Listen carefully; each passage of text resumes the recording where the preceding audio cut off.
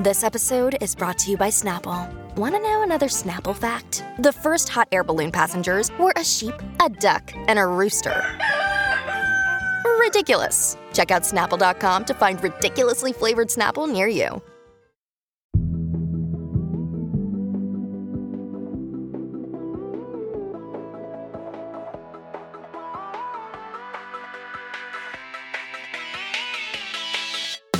Hey, I'm Rachel Hampton.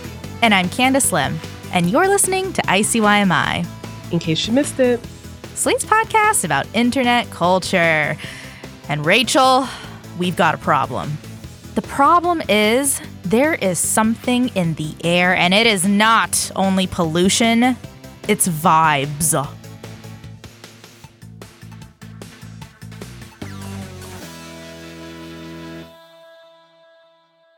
You are so right. Like, I feel like there's, to borrow a phrase from Allison P. Davis, a vibe shift going on this summer, but worse. Mm-hmm.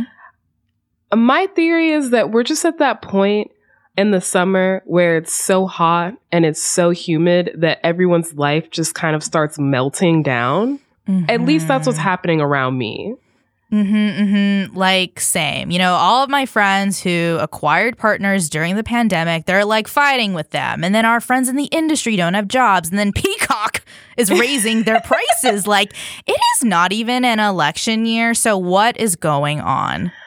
I will say astrologically, and I know some of you hate when I mention astrology in a serious way, but astrologically, this week is kind of intense. Like, Venus is retrograding right now, and there's just like a lot of energy in the cardinal signs, which are like the most, kind of some of the most important. Anyway, what seems to be happening here is that it's giving feral energy. We're really dealing with a lot.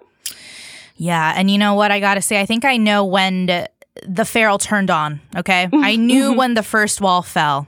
Okay. And that day was Monday when TMZ reported that Ariana Grande and her husband, Dalton Gomez, had been separated since January and they're heading toward divorce. Oh my God. They were married for about 2 years and then they went public with their relationship right before the pandemic and got married in 2021. Candace, can I be honest with you? Be it. I don't think I knew that Ariana was married. I kind of stopped keeping track after Pete Davidson. Mm-hmm. So who is a Dalton Gomez? Mm-hmm. I mean, look, you're on the right side of society because he's definitely the leader of Who Nation, but Dalton is allegedly a luxury real estate agent, so very selling Sunset core, but they allegedly met because he was hired to help Ariana find a house. And then he moved into the house with her, so he really helped himself help her, you know? You know, there's this thing that I've learned from selling Sunset where real estate agents it's called double ending a deal. Oh, this my sounds God. like that. Yeah.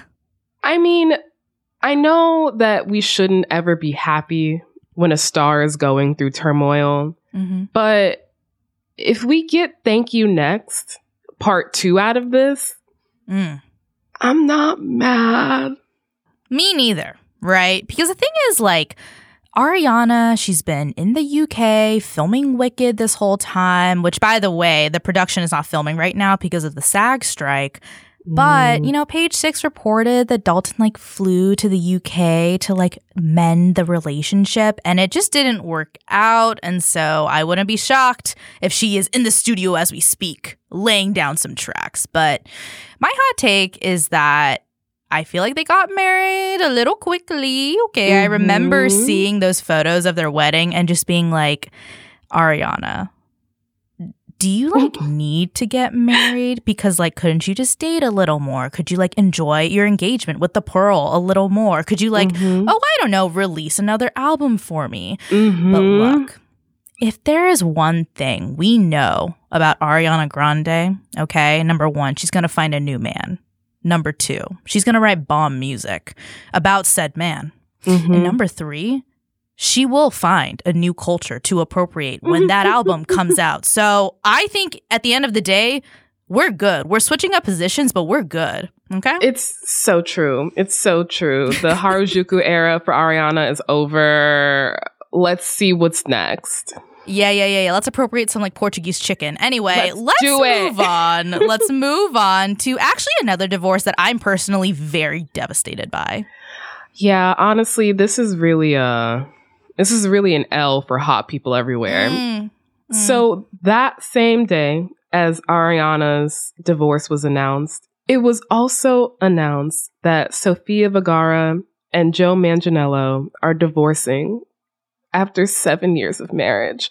I love this couple. Like the combined hotness factor of the two of them together was astronomical. I looked at them and I was like, I don't know who I want to be here. Actually, I do. I want to be in between them. But now there's nothing between them but empty space and divorce paperwork. It's no bread, all lettuce. It's very sad. You know, I'm upset. I'm very upset because I love Sophia. I'm Modern Family Hive. I ride for Gloria all day long. But to be honest, when I come to myself, I say, am I surprised? The answer is no, because even though I think they're a great celebrity couple, I love that she was older. I love that they were both like crazy hot, and that's beautiful. My one thing was that I feel like Joe talks about Dungeons and Dragons like way too much. You know, he hosts these like celebrity D&D games at their house, and he like talks about it way too much on Jimmy Kimmel. And sometimes I'm just kind of like, bro, like I get you're a hot nerd, but you're like married to one of the most beautiful women in TV. Can you just like chill out? I had the exact opposite reaction to this. There's nothing to me like a very conventionally attractive man being into something that is so deeply nerdy. Sure. It makes me feel like they're a good person. And I don't know why. And I know that's probably not true, but it gives me the vibe of someone who got hot later in life. Oh, that's really funny. I mean, maybe my issue is that I don't like when men have interests. Anyway, I'll say this. We are talking about two couples, all of whom are extremely rich. They will be totally fine. Dalton will sell houses. He'll join selling OC. Joe will always be the star of one of cinema's most pivotal films about healthy male friendships, okay? And that is Magic Mike XXL. Speak on it. We have to play the clip. The one that changed my life. The one where he's dancing for that gas station attendant and trying to make her laugh with his moves. Honestly, homegirl held out much longer than I did. I would have folded the moment he walked into that fucking store under those fluorescent lights. I would have been like, folded in half. How much for the Cheetos and water? Gorgeous. No notes. Now, Rachel, today we may not be talking about strippers, but we are talking about something they take off. Clothes. Specifically, we're talking about Shein. Quick side note, Rachel, do you think strippers wear Shein? Honestly, Candace, that's a great question. I'm going to say yes. Okay. Not that I have any proof for this, but seemingly everyone and their mother wears Shein, but also because I can't imagine you want to spend a lot of money on clothes that you're just going to take off. And if there's anything Shein has, it's cheap clothing. That is indeed true. And for those of you out there who have managed to avoid learning about a company that we low-key think might be one of the horsemen of the apocalypse, congratulations. But also sorry, because we're about to burst your bubble. So Shein is a fast fashion company. It's kind of like the fast fashion company right now. And if you spend any time at all on the lifestyle, beauty, fashion internet, you've probably heard some influencer either mentioning Shein or like doing a Shein haul, usually with a promo code that makes already extremely cheap clothes even cheaper. Today, we are doing a very big haul from Shein, whatever it is. I think it's Shein. Hey girl, I have a Shein accessories haul. This is my first time buying clothes off of Shein. I went crazy, man. We got about 18 items in the package. Now, Rachel, we here on ICYMI love radical transparency. So, have you ever bought anything from Shein? Yes, I have. I know. Pillory me. It's so fair. Unfortunately, 2 of my favorite summer dresses are from Shein. I will say that when I was buying fast fashion, which I no longer really do, cider was my brand of choice because the Shein website confused the absolute fuck out of me. There's just so much stuff, which makes sense when you look at the numbers. Fast fashion brands like Zara and H&M and Fashion Nova on a global scale are some of the top contributors to the climate crisis. They're models which require constantly adding new inventory that is sold at, quite frankly, ridiculous prices. They rely on inhumane working conditions and a really, really, really terrible amount of consumption and waste of textiles. So that's just the industry. That's just fast fashion. Then there's Shein. According to an investigation by Rest of World, Shein added anywhere between 2,000 and 10,000 individual styles to its app each day between July and December of 2021. Every single day, they added between 2,000 and 10,000 individual styles of clothes. Other brands like Zara reportedly add about 2,000 styles over the course of a month, which is still bad. But Shein is double, triple, quadrupling that. It's a level of production that's basically never been seen before in human history. Yeah, and let's go back to those inhumane working conditions you mentioned. You know, the only way fast fashion can afford to offer consumers the low prices they do is by severely underpaying and overworking garment workers in countries like China. Like, it's pretty safe to say that if you are buying a new dress for less than $15, someone in the supply chain is probably being exploited. And that's been confirmed in regards to Shein by a lot of reporting from Time, Business Insider, the BBC. They have all found that workers are working 75-hour weeks for as little as $20 a day. If you know about Shein at this point, it's pretty safe to say that you also know about how shitty Shein is from a labor perspective and for the environment, which means that when Shein took a group of influencers on a factory tour earlier this month, the collective online response was something like, what? Upon interviewing the workers, a lot of them were really confused and taken back with the child labor questions and the lead in the clothing questions, because they basically said, our kids want to be on social media just like y'all. They're not working in factories, and our clothing grows through rigorous testing before production. When I asked them questions like, what does your work week look like? How many hours do you work? What's your commute? Most of them work 8 to 6, and their commute is 10 to 15 minutes, just like normal. I expected this facility to be so filled with people just slaving away, but I was actually pleasantly surprised that a lot of these things were robotic. And honestly, everybody was just working normal, chill, sitting down. They weren't even sweating. We were the ones sweating walking through the whole facility. This glossy little factory tour video, which features, influencers marveling at this bright, clean innovation factory. I don't think Orwell could write this himself. And this video, it dropped right before Shein was hit with racketeering charges by a group of designers who allege that the company steals artists' designs, which is an accusation that Shein has faced multiple times in its history.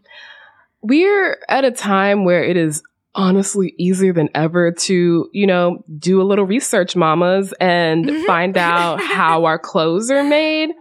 Which makes Shein's popularity, the company is valued at $100 billion, all the more puzzling. It seems like everyone hates Shein, or at least knows that what Shein is doing is probably not great, but no one wants to stop buying it. Yeah. And, I just actually wanted to make a quick note that Shein is a Chinese-owned company, and I've definitely seen discourse about people equating Shein's poorly made items with the stereotype that anything made in China must be of bad quality. I wanted to say that, yes, it is hurtful when people use, quote, made in China to call something cheap, because, I don't know, it almost sounds like they're trying to equate Chinese culture and Chinese people with that word cheap. However, we are talking about Shein because they are the leader in fast fashion right now, but I don't mean that like in a good way. I mean that in a soul-sucking, employee-abusing, environment-killing way. Also, just a metaphor here, just because Joseph Kony was a person of color does not mean he deserved a pass like he was a war criminal. So let's just acknowledge that we are not criticizing Shein because they are a Chinese company.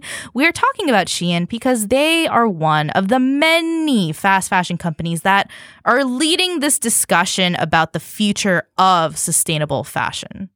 I'm sorry, I'm still reeling from Joseph Kony. I mean, you're so right, Candace, on so many points. And we'll be talking more about those points and about Shein, that now infamous factory tour, and more with Laken Carlton, who is a sustainable personal stylist and a fashion educator. She's been quoted talking about sustainable fashion in publications like Business of Fashion, Harper's Bazaar, and The Washington Post. And now she's here with us after a short break. If you love our podcast, then maybe you should consider subscribing to Slate Plus. With Slate Plus, there are no ads on any Slate podcasts. And Slate Plus helps keep this podcast going because this show would not be possible without your support. With Slate Plus, you'll get bonus segments and episodes for shows like Slow Burn, Culture Gabfest, and Slate Money. You'll also never hit a paywall on the Slate website, meaning you get access to every article and every advice column.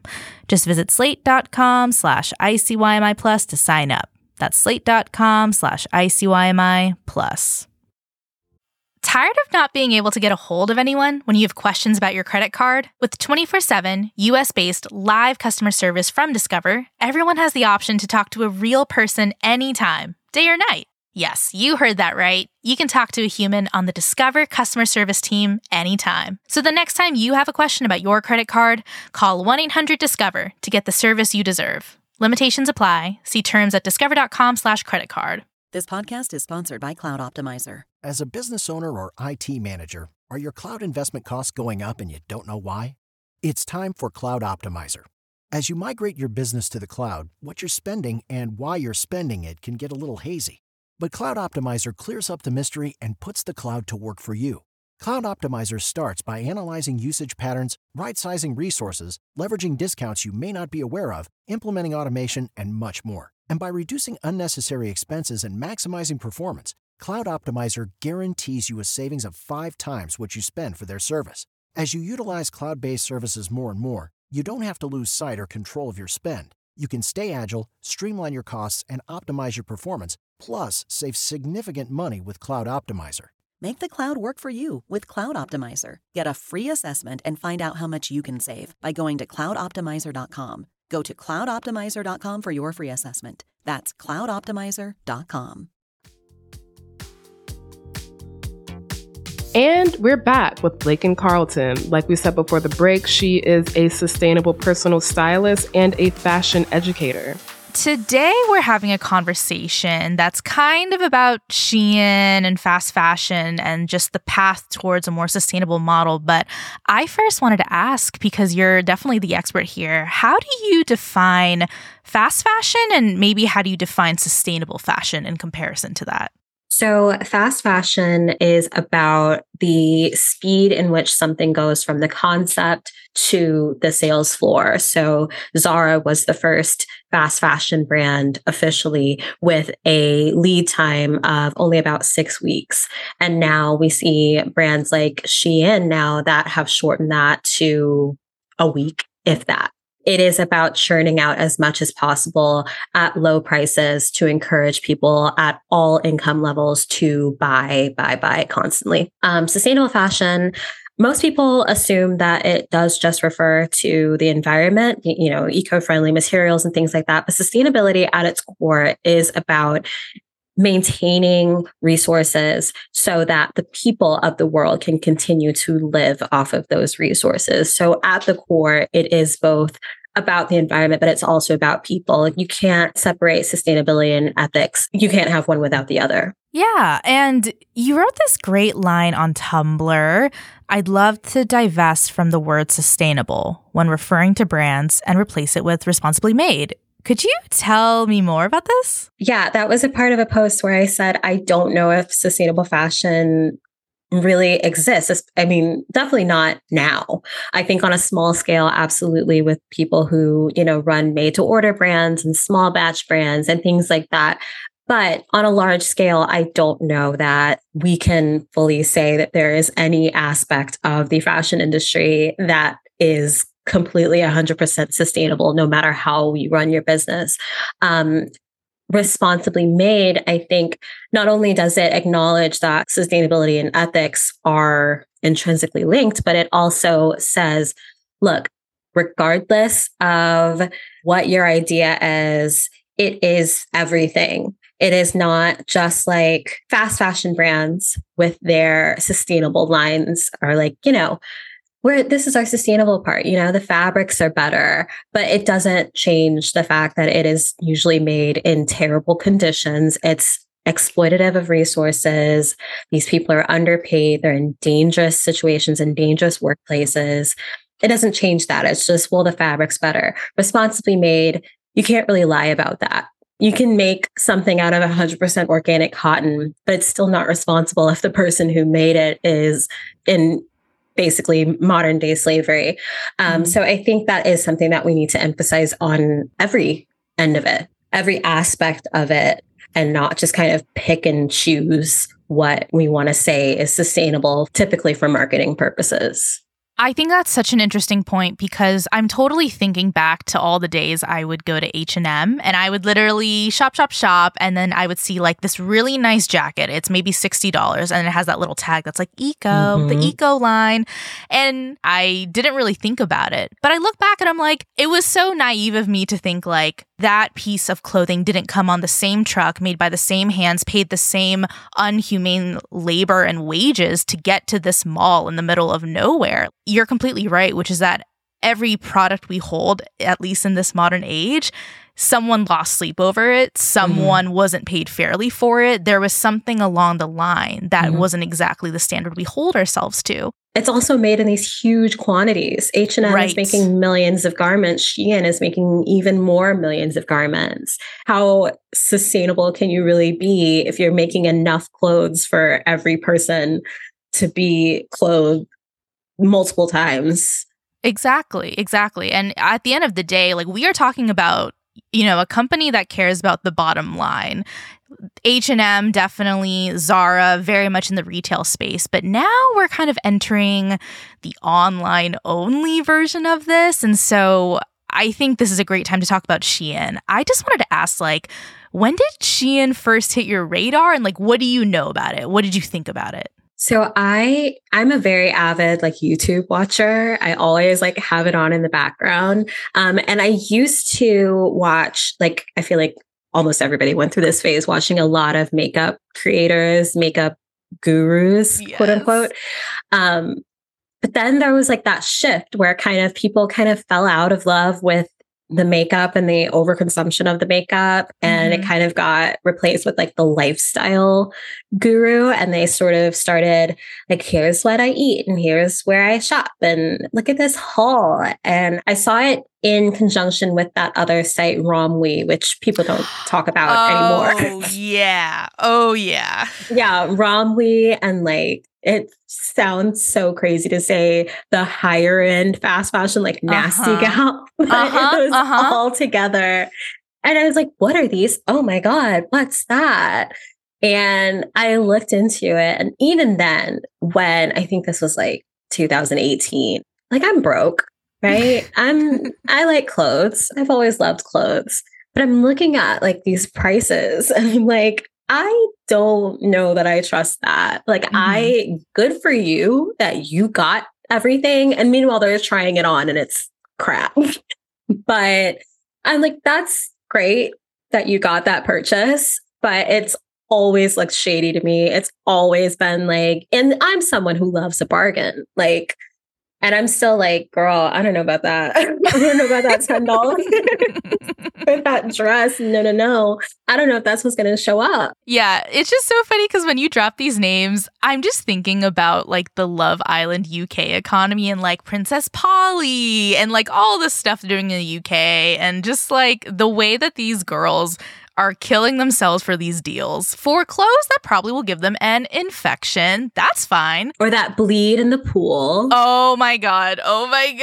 Exactly. And they're still like shelling out coupon codes and it's like, I don't need this. It's the way that we shop has changed so much. In just that 5 years since 2018, it's so, like, it's insane. It's insane to like look at how going like to Ross and finding like something that only costs $10 on clearance was like, oh my God, this is exciting. You bragged about it. And now people are like, I'm not paying more than $10 for that. And it's like, oh my God, really? Are you? Oh my God. Yeah. And, I think this is exactly where I want to jump in about just Shein and how big they are. I mean, from your perspective, why do you think so many people to this day ride so hard for Shein specifically? I would say, as someone who did grow up poor, who is to this day broke, it does feel nice to be able to look at something and be able to afford it, to look at something cute, to look at something that you want, that maybe somebody else that you follow or that you like has, and to be able to access it. That's great. Like, I grew up looking at 17 magazine and thinking like, oh my God, those jeans are $60. I don't have $60. And that's still reality for a lot of people. So you give them something that is not only incredibly trendy, incredibly cheap, incredibly accessible, it feels like getting something that you've been denied. At the same time, I think a lot of it has to do with just the way that social media has kind of encouraged us to live our lives. Sure. I think every single aspect of life has been made into something that you can aspire to by influencers. It's this idea that if you're doing well in life, then you have all this stuff. And even if you're not doing well in life, well, you can have all this stuff and, you can pretend that you're doing well in life. Yeah. I mean, I think the cost is actually probably the most base desire of it all because, we all know that people, influencers, humans, our moms, they post the best version of themselves on Instagram. And so I can understand growing up in this digital age and being like, what if the best version of myself costs $10? I would pay it, right? Because you're like, I just want to be a part of something. I want to also tag Princess Polly. I also just want to be at that level. I get it. I mean, you even see it with the aspiring influencers who are spending hundreds and thousands of dollars on stuff, hoping that the brand will notice them and then pay them to continue buying stuff and have other people buy stuff. It's just this idea that like, anything you want, you can get it, you can have it. So we're talking about social media, and something that has really surprised me is seeing the responses you get, Lakin, when you talk about Shein. You're usually just reiterating facts we all know by now about their record on labor violations or the ecological impact, but somehow you still get this really intense, almost emotional pushback that, like I said, has been really surprising to see. And I'm wondering, A, how do you feel about that? And B, what do you think about the defenses that these people come to you with, which is that criticizing Shein is classist and fatphobic? Okay, you just rolled your eyes, so I think I have a general sense of how you feel. It's not that I don't understand where that comes from. And I would never want to invalidate people's feelings. Like I said, it is something that a lot of people, the quote unquote right to be trendy is something that a lot of people have been denied. And cute clothes are to this day hard to find for entire populations. But when people say, oh, it's classist, the thing is, the bottom line is there are people that are suffering because you don't know where to look for clothes. I'm not saying there's a million options for everybody out there, but to access fast fashion in itself is a privilege. You know, I have spoken before. I have been homeless. I have been unbanked. I have not been able to shop online, not been able to buy anything, but I still had clothes. It's this like complete detachment from the idea that you are in a privileged position yourself. And when someone is talking about how something is harming people that are even below you, kind of this idea that like, but I'm actually the worst off in this situation. I'm talking about garment workers that are working in sweatshops, actively being disabled, actively being mistreated, sleeping on the floor, you know, not knowing what they're going to eat because they can't afford to, with their passports confiscated. And you're like, but like, I really want the strawberry dress and I can't have it. We're going to take a quick break, but when we come back, we're going to talk all about that Shein factory influencer trip, which is a sentence I never thought I would say. But more importantly, we're going to talk about Lakin's hilarious reaction to it. In 2007, TV network CBS dropped 40 kids in the middle of the New Mexico desert as part of a brand new reality show. These kids would have to build their own society from scratch. And if this sounds like Lord of the Flies to you, well, it was meant to. We were on this mission together, and we were going to prove to the world that we could make a better society than adults could. I'm Josh Gwynn, and I want to know what this wild TV experiment was really about. Split Screen, Kid Nation, a 6-part podcast from CBC. Available now. And we're back. We're here to talk about the Shein influencer brand trip. So tell me, Lakin, when did this first hit your feed? Honestly, I like to think that I am not a overly optimistic person.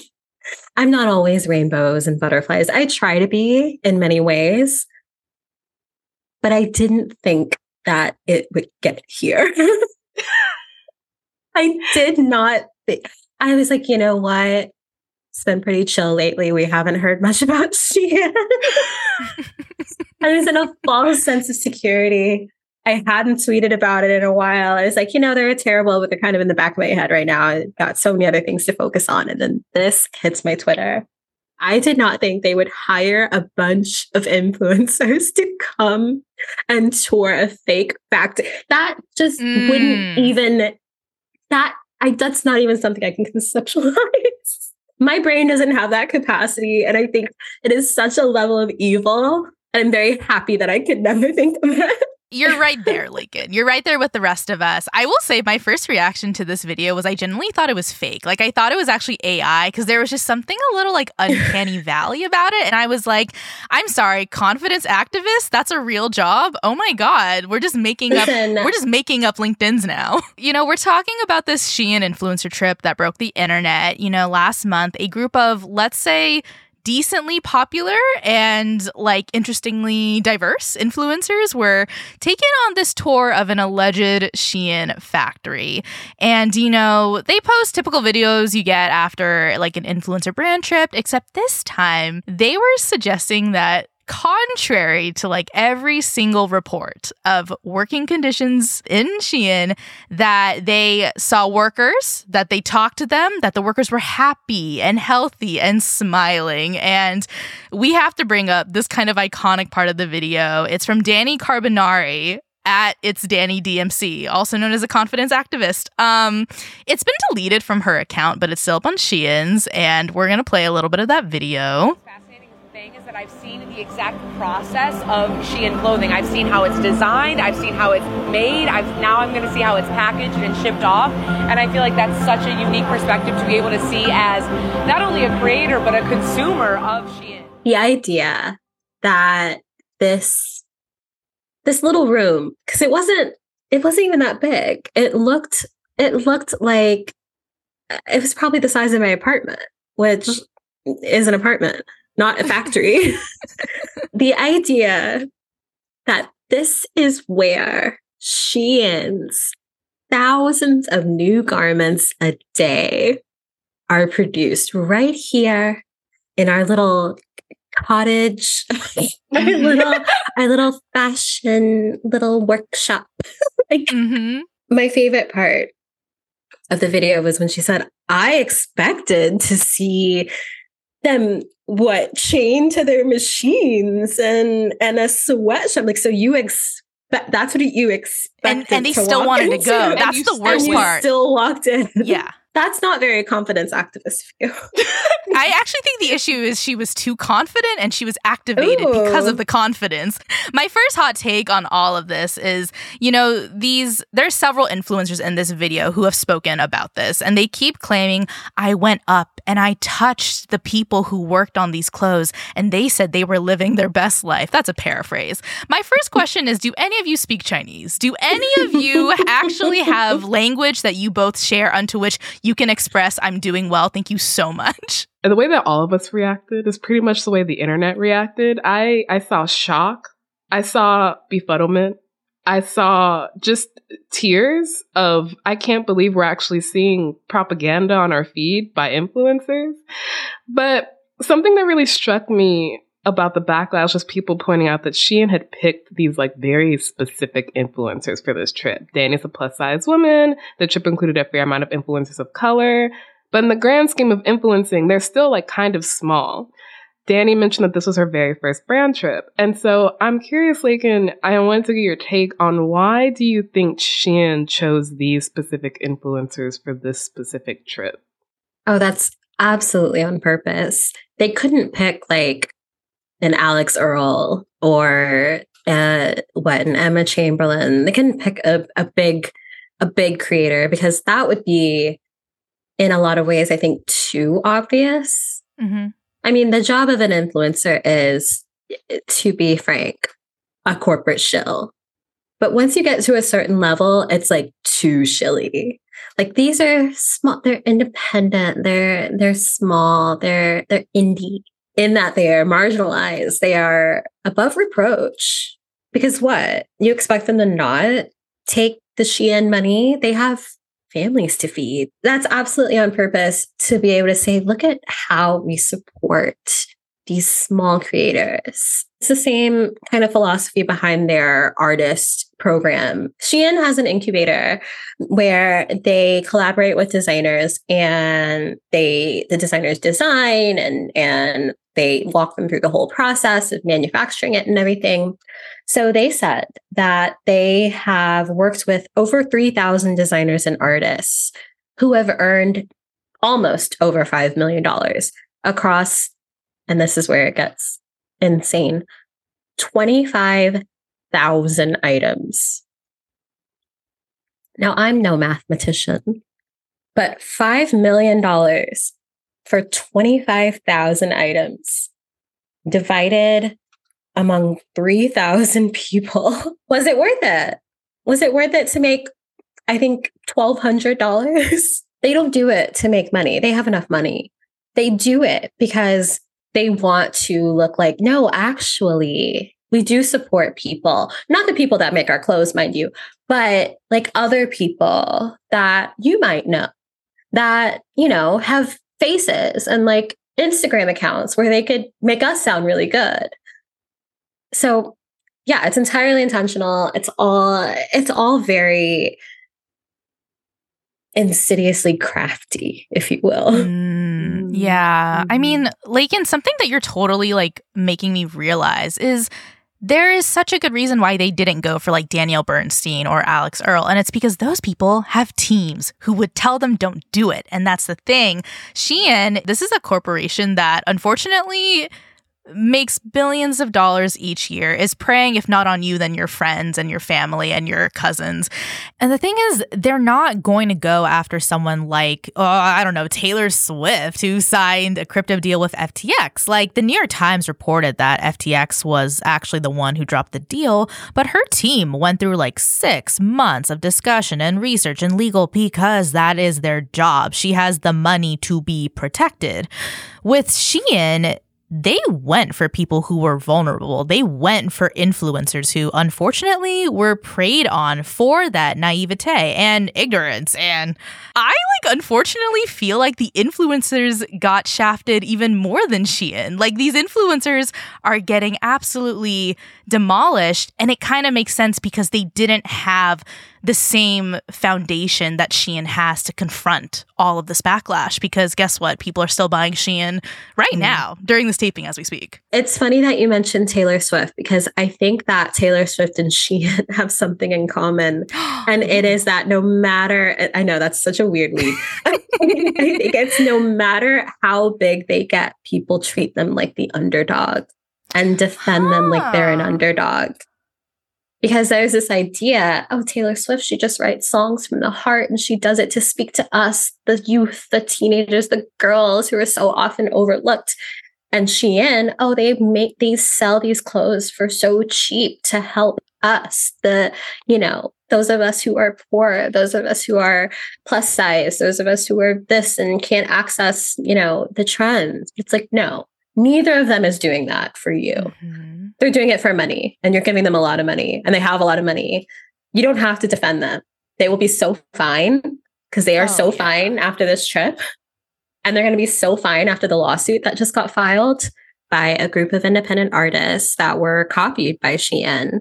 They have brought not only copyright charges against Shein, but also RICO charges against Shein, racketeering, whatnot.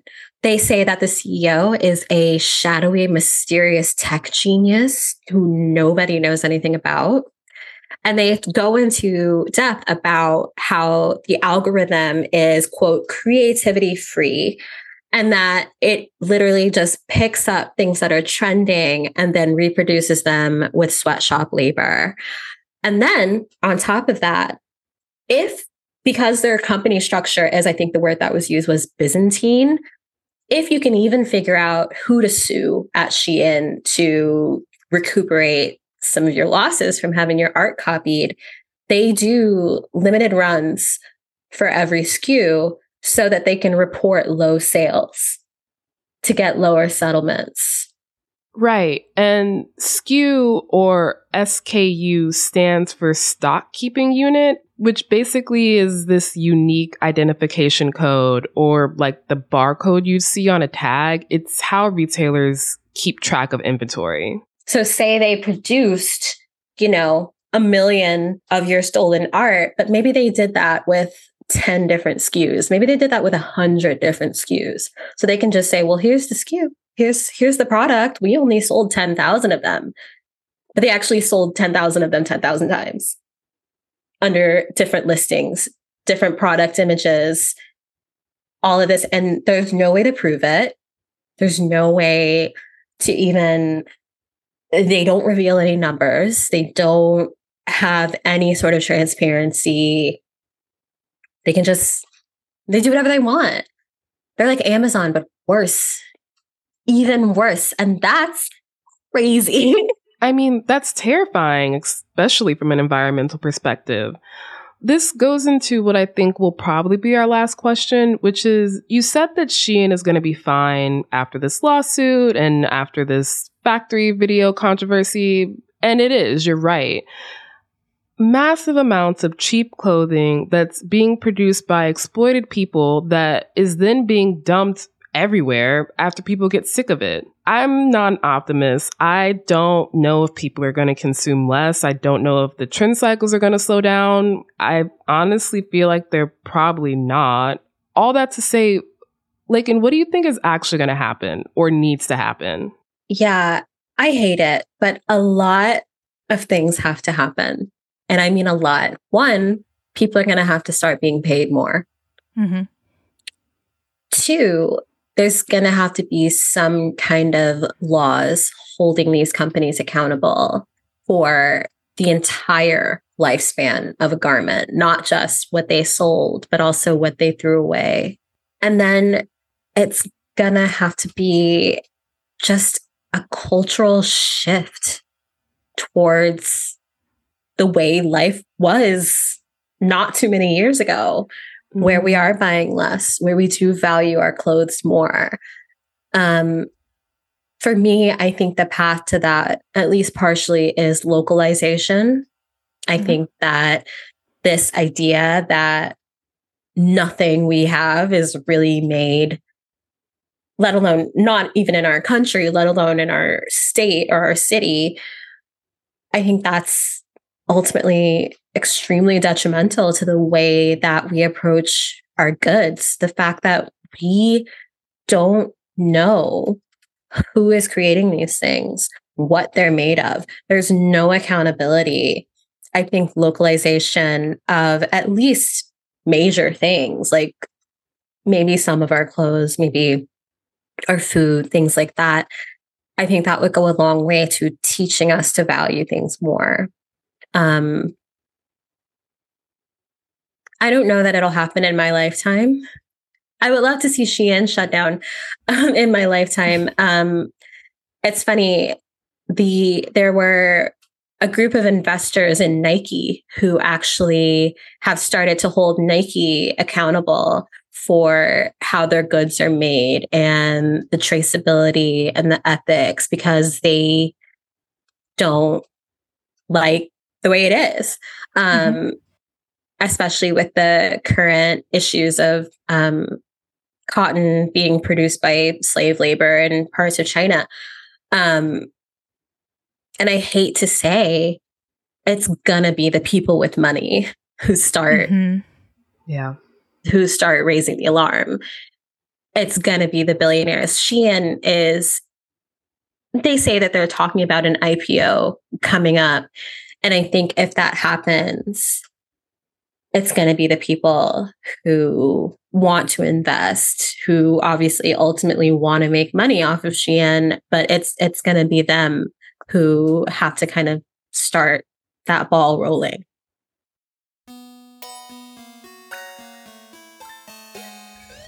All right, that is the show. We'll be back in your feed on Saturday, so please subscribe. It is the best way to never miss an episode, to never miss a debrief on the state of fast fashion.